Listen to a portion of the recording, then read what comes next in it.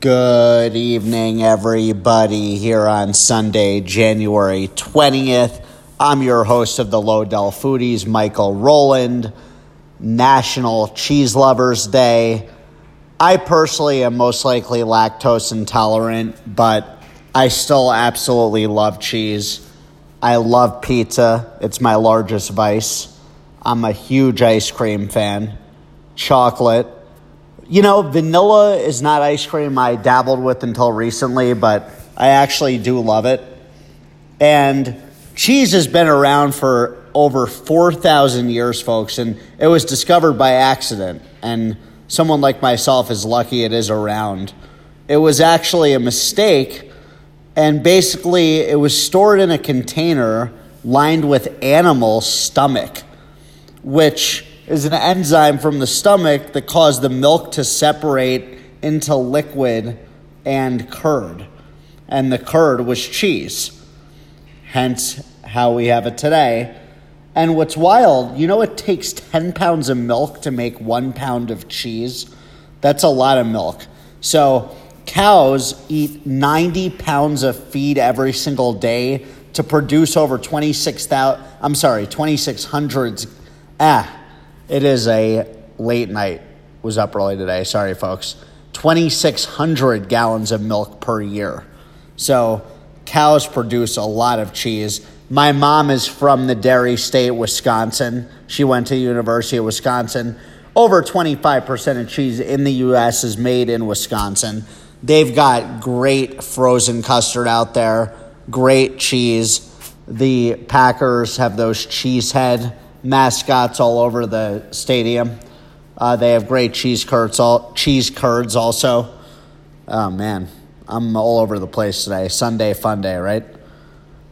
Sunday tired day is more like it. Hitting the road tomorrow again for the business, heading to New Mexico. It's been pinball lately. That's why I'm kind of slurring over here. I apologize, folks. No excuses, though, here in the foodie world. What else about cheese? I was looking into it today, actually. Usually, you think of mice and you think that they love cheese. Interesting tidbit, they don't. They obviously will eat cheese, but they prefer sweets over cheese. So mice do not love cheese the way you think. And lactose intolerant people like myself could actually eat cheese. Aged cheeses are like aged wine. They get better with time when it comes to people that have a problem with dairy. So, for example, a Munster cheese is A-okay. Have Munster with jelly, by the way. It's great. Provolone and Swiss, Parmesan are all cool too, so are cheddar. Give me a platter of cheese and crackers and jam, it's over.